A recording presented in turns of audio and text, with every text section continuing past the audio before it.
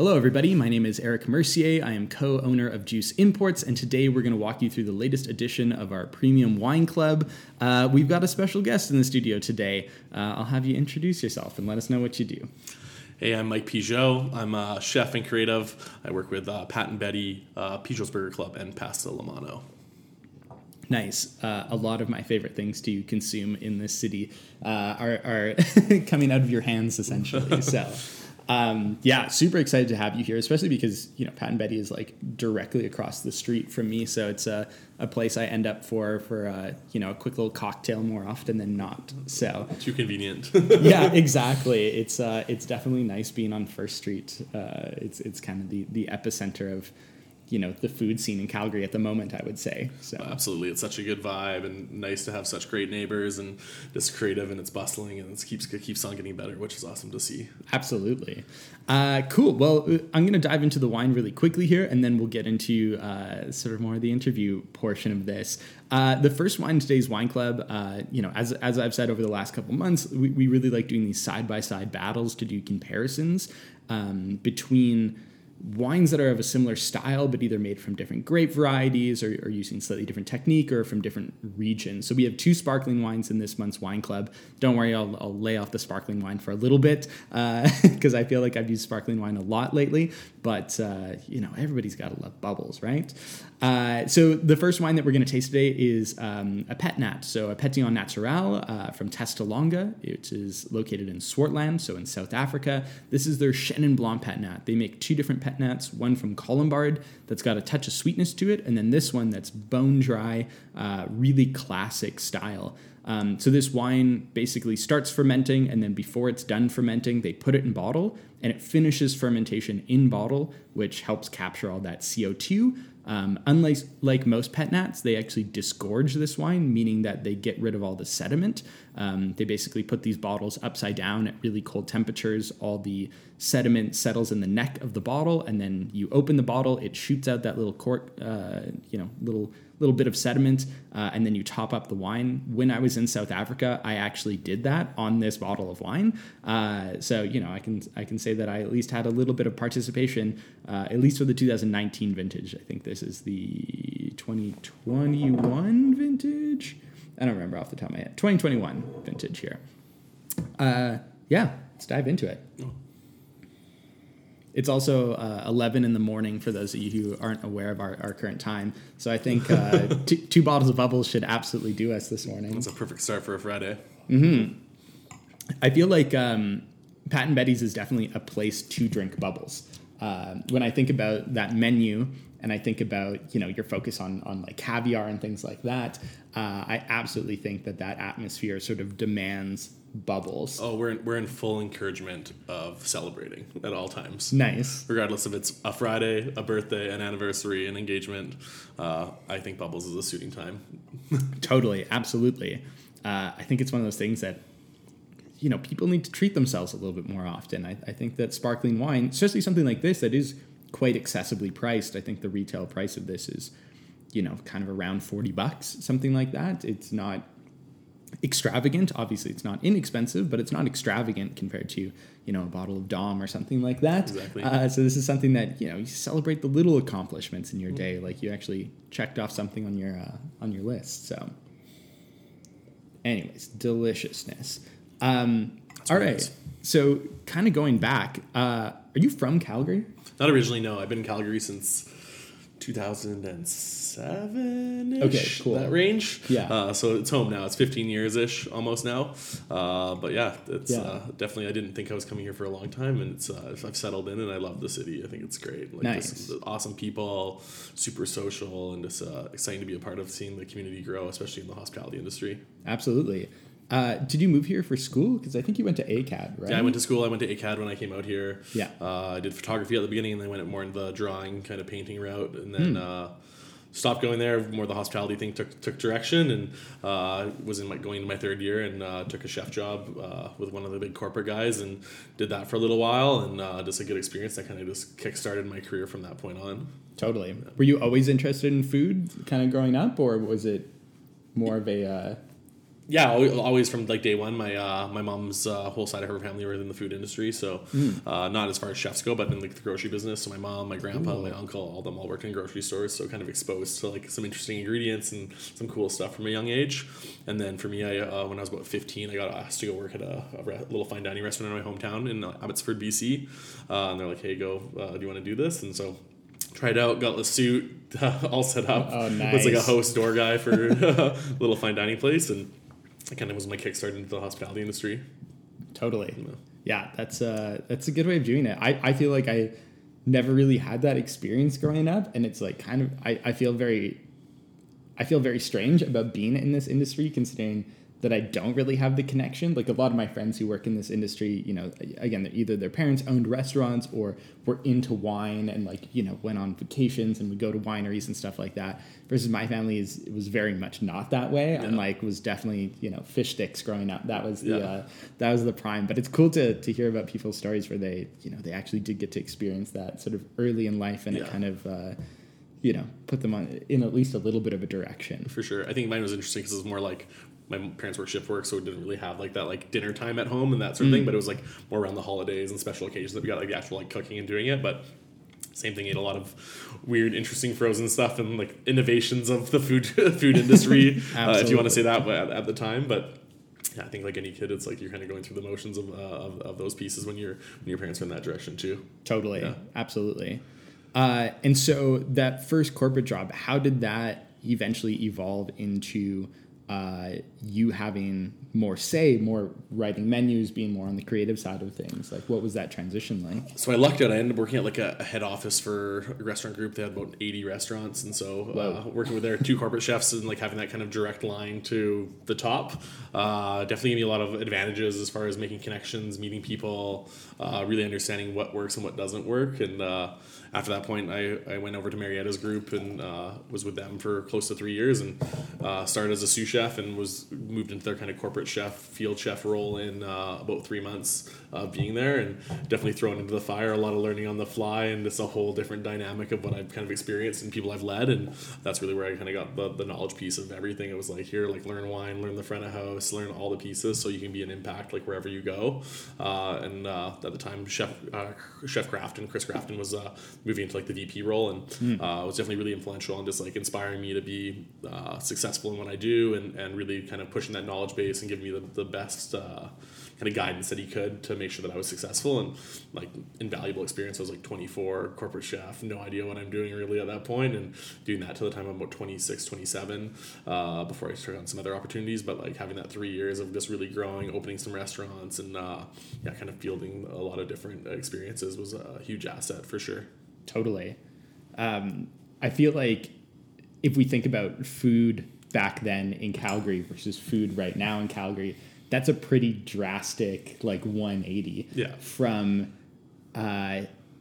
this sort of, you know, the peripheral of fine dining. Like, I'm not sure if Calgary was ever like really that into fine dining necessarily, like from a like a classic sense, like, you know, there was white tablecloths here and there and that sort of thing, but like I don't think that it was necessarily, you know, you were still getting steaks. Absolutely. You know, steaks, potatoes, things like that. Like we were still, you know, farmers. And seeing sort of that direction versus now the direction where it's like, it's less about dressing that stuff up, more about making things more homey. And I feel like that's been like a really interesting transition. So I can't even imagine how your job of coming up with dishes for menus and restaurant concepts even has changed, you know, so drastically over that time. Absolutely. I think people's acceptance too, like 5 years ago, 6 years ago, putting like at a bar, putting mussels on the menu was like a stretch. And you're like, it shouldn't be that way, but definitely was. And seeing that kind of evolution now, people's acceptance of like what they want to eat, but also like the simplification of all that stuff. It's like, I just want really high quality ingredients done really well and put in a package that is either a takeout format that's just delicious and looks awesome and tasty, or it's in a beautiful room in a great setting that can stand up to that quality of what you're delivering. Totally. All right, digressing to the wine for a second here. This is just so stupidly delicious. Chenin Blanc as sparkling wine is it's one of my favorite things.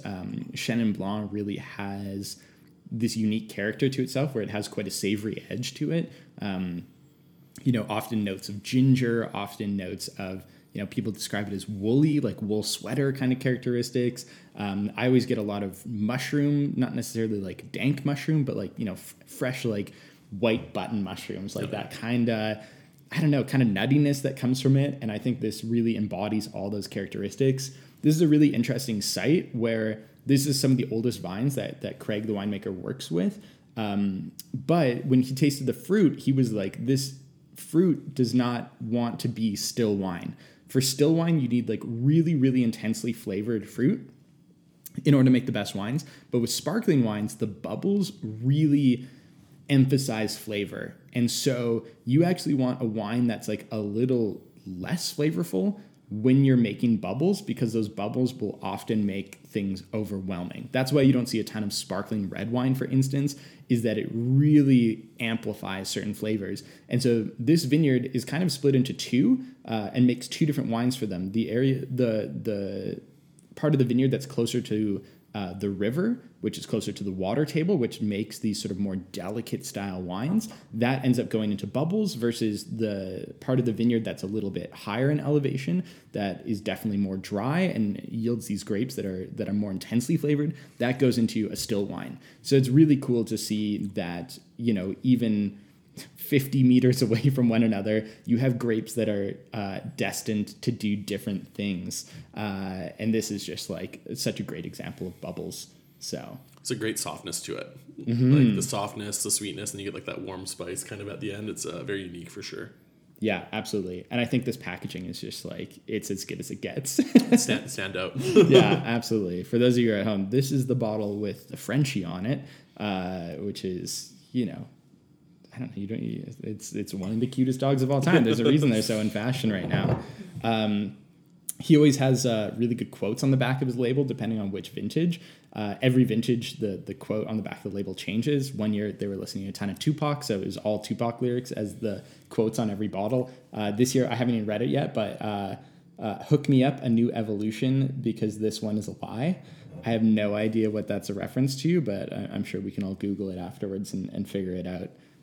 Craig, the winemaker, is really into like graffiti and guys like Banksy that have taken sort of like art from the streets into this sort of new direction, and so he's always trying to do that with his labels as well too, which I think is rad. It's super cool. Yeah, I feel like you guys do the same thing as well, in the sense that like Pat and Betty's is both this like really beautifully designed like classic restaurant, but looking at yourself as well as all your staff as well as all your management, you guys are all just like very chill, very relaxed, very, I don't know, not what people would think of when they like, if you were to see that room with no people in it, and then guess what the people serving would be like, you would guess, these like white blazers and like, done up little coats. So I feel like you guys do the same thing.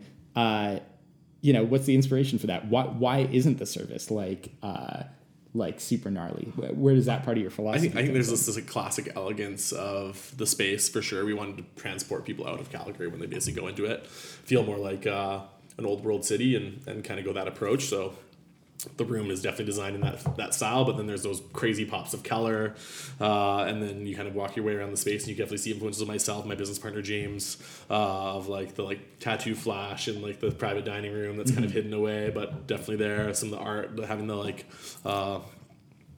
our big bear brick in there, kind of elevated around like this classic, huge, like beautiful glass chandelier. And so, yeah, definitely influences behind that. Like both of us are hugely into music, hip hop, rap, and sports as well, and tattooing and fashion and all those. So kind of tying all those together for our personality, but giving it in a classic, elegant space that can kind of invite anyone into, which I think is unique and definitely very fun. Absolutely. Yeah. All right, so our second bottle of bubbles today, this is coming from Christophe Mignon, who has a huge, deep personal attachment for me. I feel like I've talked about this on the podcast before, but essentially every year for Christmas, my dad and I, we get together, and either on Christmas Day or New Year's Day, depending on when I can actually make it out there, because he doesn't live in the city, we drink champagne and grill hot dogs over the fire. It doesn't matter if it's -20 outside, doesn't matter if it's snowing, we're always drinking a bottle of champagne and grilling hot dogs. And this, Christophe Mignon was the first champagne that we did it with. And at that time, it wasn't available in Alberta.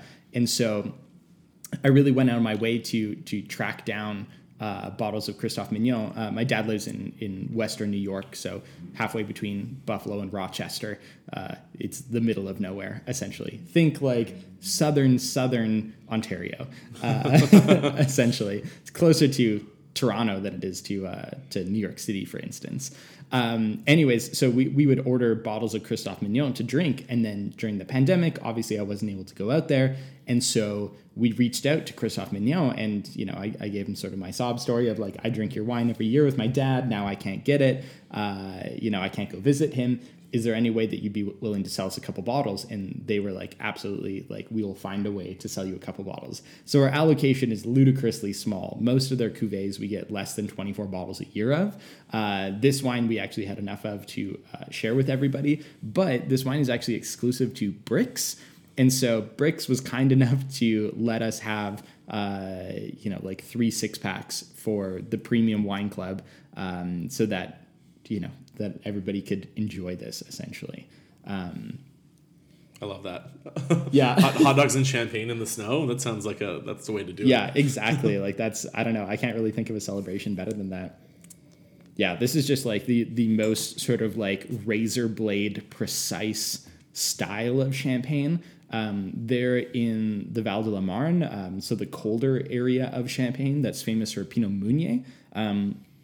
And this is actually 100% Pinot Meunier. So most people who are drinking champagne, we talked about Veuve Clicquot earlier. That's a blend of 3 different grape varieties. So it's Pinot Noir, Chardonnay, and Pinot Meunier. And Pinot Meunier usually makes up sort of the smallest amount of it. But historically speaking, in the Marne Valley, Pinot Meunier is like the grape. Like that's the bread and butter. It flowers a little bit later, meaning that it doesn't get affected by frost quite as severely. It ripens quite early. So even in like the coldest of the cold climates in the Val de la Marne, you're still able to get really good quality fruit. Their vineyards are south facing, so you're still getting quite a bit of warmth here, but their wines end up being super precise. They were one of the first ones to really focus on Brut Nature, so champagne made with no sugar added. Again, you see something like, Veuve Clicquot, to use it as an easy example that everybody's experienced, it has about 12 grams per liter of sugar, versus this has 0 grams per liter of sugar. So it's like there's a stark difference. Veuve Clicquot is very plush and very juicy and very soft, versus this is like, again, razor sharp, super focused, really food oriented. This is... Veuve Clicquot I like drinking like, after dinner almost, like as a little like digestif kind of vibe, versus this, like this is with oysters, this is with, with food, I think is a really amazing pairing. Yeah. Oh yeah, I think any sort of seafood with this would be amazing. I keep going back to pork and mustard after you said hot dog, and I'm like, that combo with like that, the flavor profile just works so well. Yeah, man, schnitzel with this, like I'm all about absolutely, that. Absolutely. Yeah, a little sauerkraut in there, like that's for perfect. sure. Yeah, these are just like so laser focused. He's such a talented winemaker and such a weirdo. He has a lot of really interesting theories behind farming. He does like phytotherapy and plant homeopathy and some aspects of biodynamics and some like weird stuff where he actually lined the inside of his winery with copper so that it could like intercept radio signals so that like no negative energy was like getting into the wine. And he is the first to admit that a lot of his theories are like a little bit out there. Like he's fully aware. He's an incredibly intelligent guy, and he's just like, I hate to like, he's like, I hate to be out there like this, but at the same time, he's like, this is what feels right to me. And the wines taste really good. Yeah. And they taste better when I do it this way. When I don't do it this way, I can't explain it. He's like, I come up with theories on why this is the case. But he's like, I don't know, like there may not be any scientific evidence, but the evidence is in the glass. Yeah. Like, I like wines that are farmed and made this way. And I'm like, well, I agree with you, and 100%. it's delicious. I think there's a huge part of energy in anything you do when you're making something or behind it. You have dinner and you're upset. That doesn't taste nearly as good as when you have dinner and you're in a great space and enjoying yourselves with people that you want to be around. So I think that energy feast totally makes sense, and if that works for him, then kudos to him. Keep going that way. It's great juice. Totally, yeah, and the intentionality of doing something as well too. I think 100%. Okay, cool. So digressing to some of your other projects, we talked about Pat and Betty a bunch, which obviously I'm a huge fan. But also Paso La Mano. This is like such a fun project, and one that I think struck at like the ultimate right time, and really, again, making the best out of a bad situation. I think maybe you want to tell us a little bit about how that business started and sort of Absolutely. It was kind of the peak of the pandemic. We're 3 or 4 months in, and we're like, what do we do? Talking to my really good friend Aaron Ellard, who's kind of the brain behind all of this, and he's like, hey, I want to do this pasta project, and this is what I'm working on. We're gonna make some fresh pasta. Let's start selling it in some retail stuff, and kind of slowly starting. And I was like, oh, I'm like so on board. And I came on initially because I was like, let's just make a bunch of sauce that's cool and like classic, and not your like store bought sauce that we can sell to people and do something that way. And so we launched our red sauce. At the time, I was making a ton of like tutorials online of like burning my time during COVID too. But like, let's share some knowledge with some people and have some fun doing it. And so had great traction with that. So we're like, let's try our first sauce. I've never canned anything before in my life, really, except from like when I was a kid, and like preserving like pears and peaches and stuff with my mom when I was growing up, and like some jams. So learning that on like a commercial scale and what we can do to kind of develop it. And fast forward 9 months later, we started talking about Pasta Club, and we're like, hey, what about a subscription service that we involve great chefs and put together this amazing kit that we can send out to people. And that quickly snowballed from 150 members when we kind of first launched in the first month, which we were like stoked on just having that, to like 500 the next month, and then well over 1,000 with like 3 months in and going that way. So we've expanded to Edmonton and looking at expanding to some other cities in Canada and really growing that business. We have 2 locations as well now too, so it's definitely evolved into a very different thing. So we have a little pasta shop, deli counter on 15th Avenue and 4th Street Southwest, and then we have quick service pasta shop in First Street Market, right on First Street there, kind of in tune with all the other projects that I work on as well. So nice, cool, and unique space there. Absolutely. Yeah, my business partner is definitely a huge pasta fan, and so he'll often end up in there. Yeah. Me, I gotta be in the mood for pasta, in all honesty. Like it's one of those things where it's like, I feel like I need to be motivated to go into that big bowl.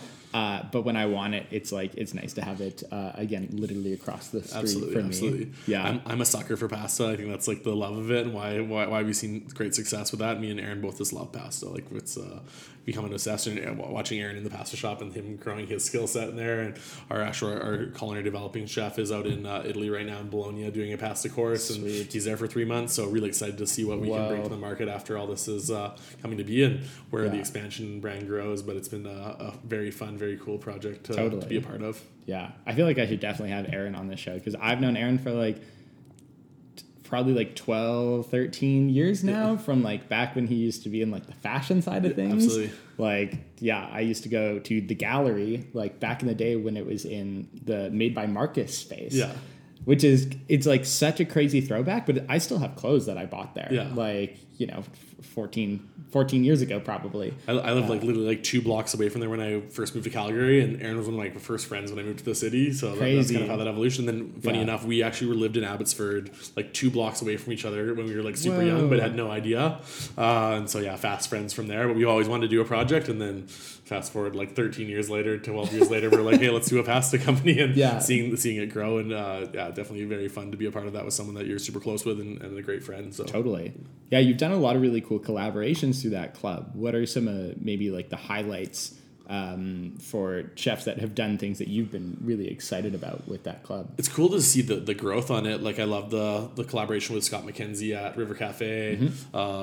Me and him, same thing. We grew up in Abbotsford together too, so kind of a unique kind of play. We've never cooked together, so we actually have a Visa dinner coming up in November. That will be the first time we've ever cooked together in a collaboration setting, so super excited for that. And having him part of Pasta Club was amazing as well.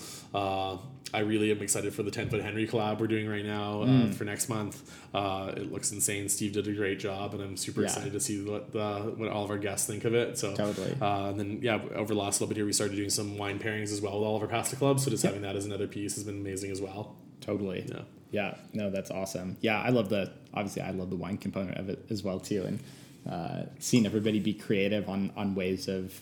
Again, because like this is the thing, is that like it needs to be affordable for everybody. Absolutely. It needs to be like satiating. I like that you also get just like some pasta as well too. Like it's not just the dish that the chef has made, but they're also like, hey, here's also some pasta. Here's a recommended recipe. But like regardless, you've got some noodles to play with at the end of this thing, and I think that's really fun as well too. We started to add on a bunch of like subsidies to it too, so you can have like another pasta, or like you said with that card on there, we'll give you kind of a suggested recipe, and then we'll also give you like a full recipe if you want to buy the kit as well. So seeing that's very cool, and then just kind of the evolution of people like, hey, now they're members for a while. They're like, cool, I'm now on some sauce. I want some stuffed pasta. You guys do all this sort of stuff, and now you can kind of really make your own kit and provide that meal for 5, 6, 7 if you want to. Absolutely. No, it's epic.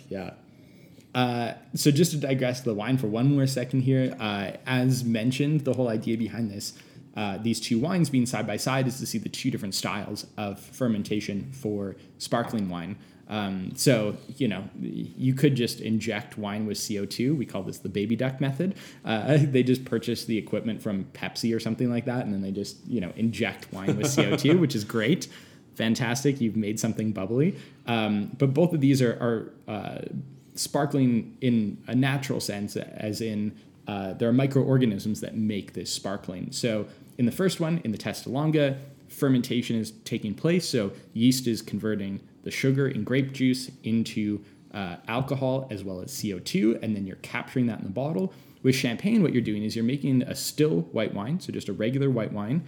And then what you're doing is you're adding a very calculated amount of sugar and yeast to the bottle, and then letting it ferment in the bottle. You're usually aging it on those yeast cells, which we call lees, for a longer period of time. So you tend to end up with more of a toastiness, more of a savoriness. We call this autolysis. You can also have this with making bread, for instance, where you're trying to get the flavors out of the yeast, not just out of the grains that you're using. And so this is actually coming from, I believe, the 2017 and 2018 vintage, that they use half and half of each. So you end up with, every year that they release this wine, it's two different vintages blended together, so that you end up with a more well-rounded version of what it is. So this is, they're adding a small amount of yeast, small amount of sugar to do the fermentation. Again, none of that sugar is left over, 0 grams per liter of sugar in this, essentially. And it just makes for this really precise, but more sort of toasty wine, versus the El Bandito is more primary fruit characteristics, more fruit characteristics realistically. So we wanted to show that side by side. I think you can really tell the difference between these two wines, one being made as a Pet Nat and one being made as champagne. Also, the champagne, I would happily lay this down for another 10 years. I think it's going to age absolutely gorgeously.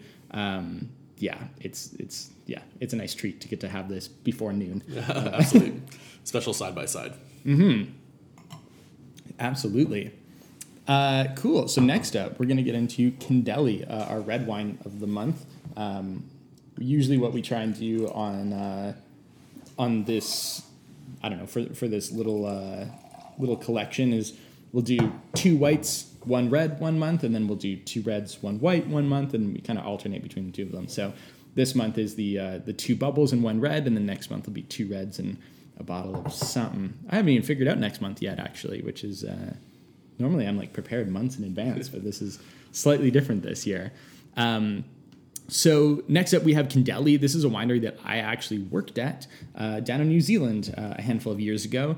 Every year that we get a new vintage, I get incredibly excited because I just know them so well. I know the vineyards so well. Spend, a couple weeks down there harvesting grapes and helping make wine and all that sort of stuff. So it definitely has a soft spot in my heart.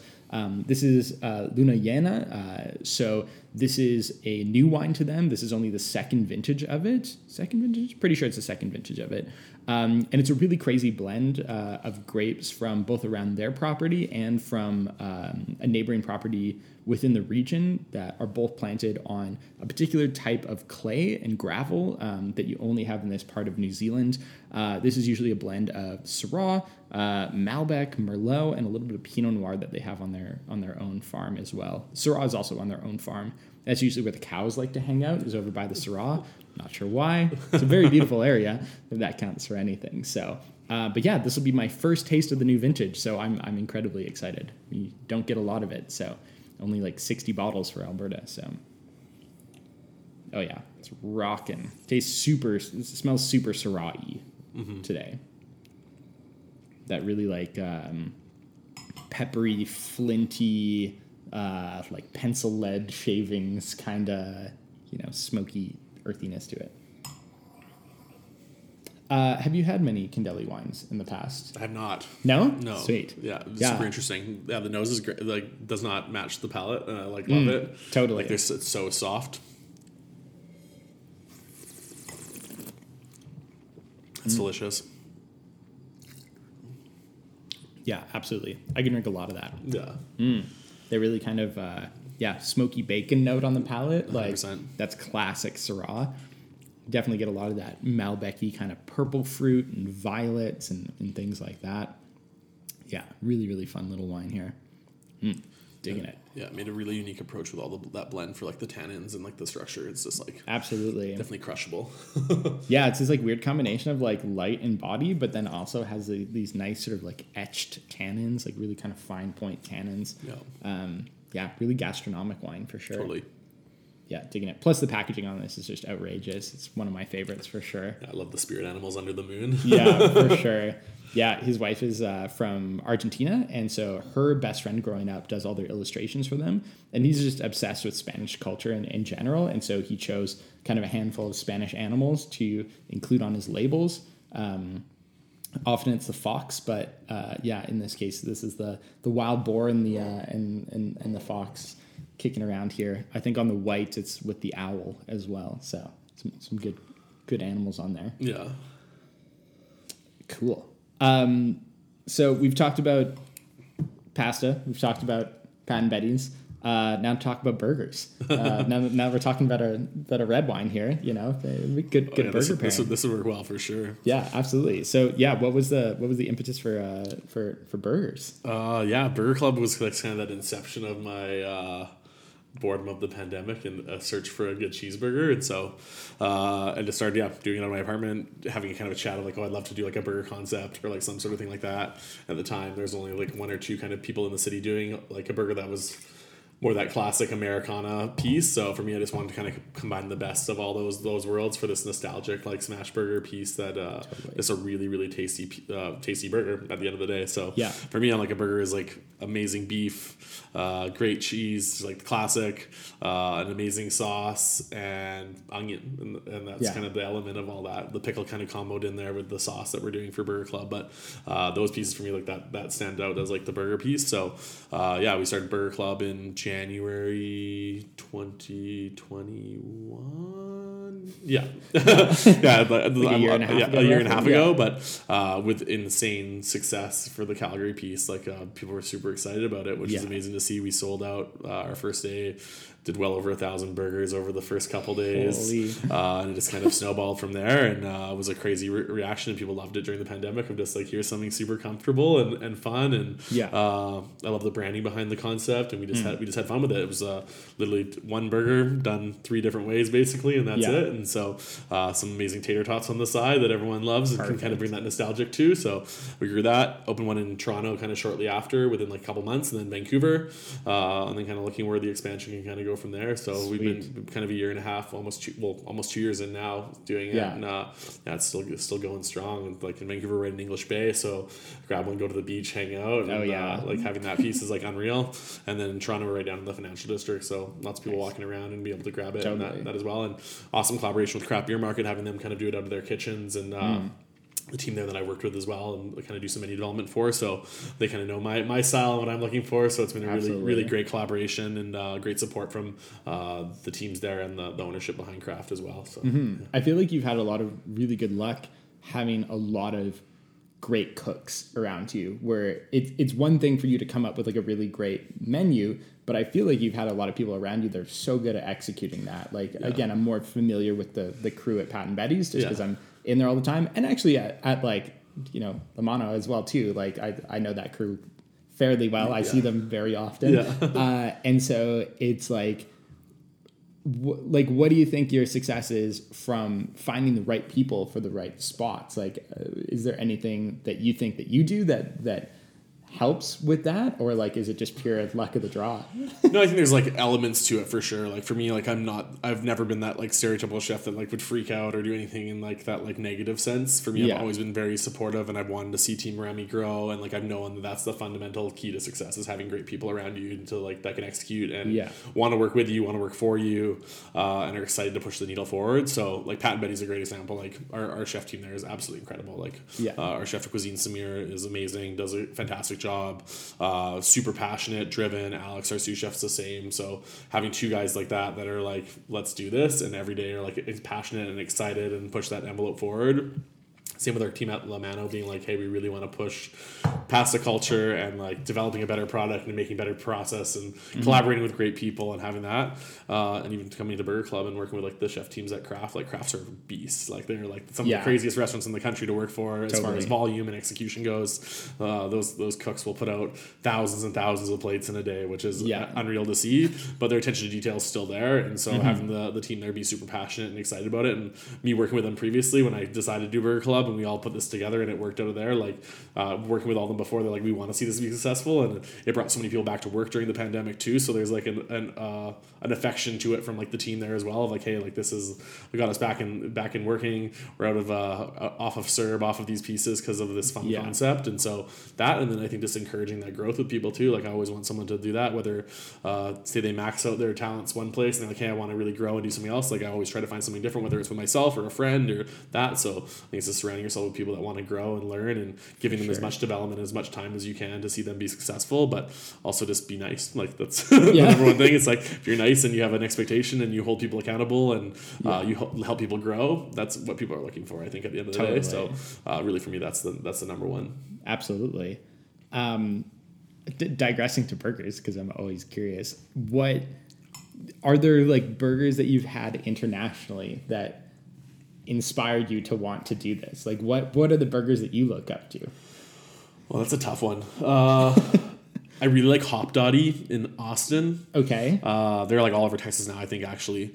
But they're kind of like a more elevated burger joint. They have like a different, they're a ranch specific. They have like 3 or 4 different burgers from different ranches. Whoa. Cool, like cocktail kind of beer international or inspirational program there too. So they're like, hey, like local stuff from international, and just really pushing that. And everything's kind of different between their locations too. So kind of an interesting burger concept. But they have like dirty fries, all these other pieces that I'm just like, oh, this is cool. But they still kind of hit that classic Americana. For me, In-N-Out is like number one. I like love an In-N-Out burger. Totally. And it's just finding those little pieces too. I'm like, I think like, how do you balance out the like love of a great cheeseburger with like the elements that you really enjoy? So for me too, it's like taking inspiration from even places like Egg Slut and stuff like that, where like it's just like great cheese with like the simple format, great sauce. And so really for me, that's kind of where it came from. So like Burger Club is just like a really good sauce. It's dill, a house-made pickle, mustard, mayo, a little bit of sweetness, a little bit of spice, all in that concept with like a ton of American cheese melted, and then brown sugar onions, so you get that sweetness to kind of cut through all that acid and fat to go that way too. And then it's on a great butter toasted potato bun. So really just like those elements stacked on top of one another. For me, that's what makes the perfect burger. Like the tang, the sweetness, the little bit of spice, the fat, all that kind of coming together in like a perfect vessel. And a burger should be messy. Like if it's not all over my hands, it's not like, is it really worth it? That's totally fair too. Yeah, that's one of the things that I always really appreciate about those burgers is that there is acidity. Like that's one of the things that I find about burgers that do fall flat. It's the ones that like are lacking that pickle, are lacking, a little bit of vinegar in the sauce, like things like that. You need something to cut through that fat. Like you can't just be like, buttery, heavy bun on, beef on like sauce on this. Like you need a little bit of acidity, and so that's one of the things that I really like is that it's like, it's a classic playback of just like that salt, fat, acid, and then like sugar's the very underrated one. And like that can be like the deciding factor to make something really balanced. Yeah. But it's like you play those four elements really well off one another, you're going to have a great food regardless of what you're eating. Totally. Yeah. Absolutely. And this wine would be great with it. Yeah, totally. This is rocking right now. The other thing that's cool about this wine is that it's actually aged in amphora. So it's all, is it aged in amphora this year? I can't remember off the top of my head. I feel like this is aged in amphora, so like in clay pots. Oh, very cool. And so it just kind of like changes the vibe of it. A little looser knit, a little more kind of, wild. It gets a little more oxygen in there. So it's like I find the wine is a little bit more expansive. But yeah, even as it's opening up right now, it's tasting totally super good. It's to breathe and grow as it ages there in that format, which is very cool to see. Yeah, absolutely. Cool. I guess the last thing for you is, what wines are you drinking these days? It doesn't have to be ours, obviously. It can be whatever you're digging. What are you going to? What are you reaching for? Oh, it's been kind of a definitely a big gap of stuff for sure. A lot more white and sparkling, and even with it getting a bit colder, I'm definitely more gravitating towards that these days. I love sparkling wine, so like I literally am like, what can fill the cup with that? Whether it's like a pet nat, some orange sparkling bubbles, traditional champagne, cava, everything like that. So for me, I'm definitely going more that direction. I really love the Retsina from you, the Camara, and I like have drank a ton of that, and I think it pairs so well with like cool seafood dishes and like especially anything like raw bar format. And so I definitely gravitate to that, and that's like one of my favorite wines right now. And then as far as reds go, like I'm really liking like Cab Franc and like Pinot Blanc and the Pinot Noir from like anything in like the Oregon Valley and that sort of piece. So a little more funk to it. But yeah, that's definitely what I'm more gravitating towards these days. Sweet. Yeah. No, those are all good things. And like, again, all food friendly things. Absolutely. When we talk to people who cook for a living, it's often, they don't want to drink these like really ostentatious red wines that really weigh you down, or like, like over the top, like buttery Chardonnay.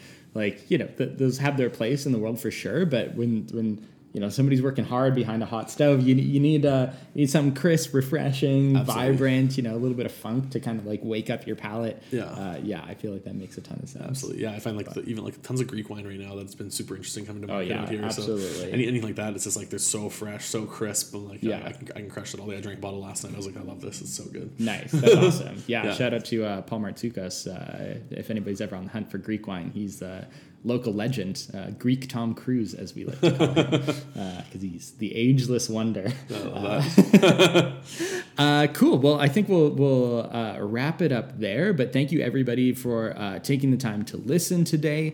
If anybody has any additional questions, you can send me an email. My email address is Eric, ERIK, @juiceimports.com. You can send us a message on Instagram. We're just @juiceimports. We'd love hearing from you. We'd love to hear what you think of the wines, and definitely let us know if you end up at any of the aforementioned establishments. I don't know if you have any closing words that you want to say, or hey, thanks so much for having me, Eric. I really appreciate it. It's great to taste some great wine first thing in the morning on a Friday. I can't complain. And if anyone's interested in more of the stuff I'm doing, come check me out on Instagram @Chef Pigeot. Cool. Awesome. Well, thanks for being here. We really appreciate it. Hey, thank you. Cheers.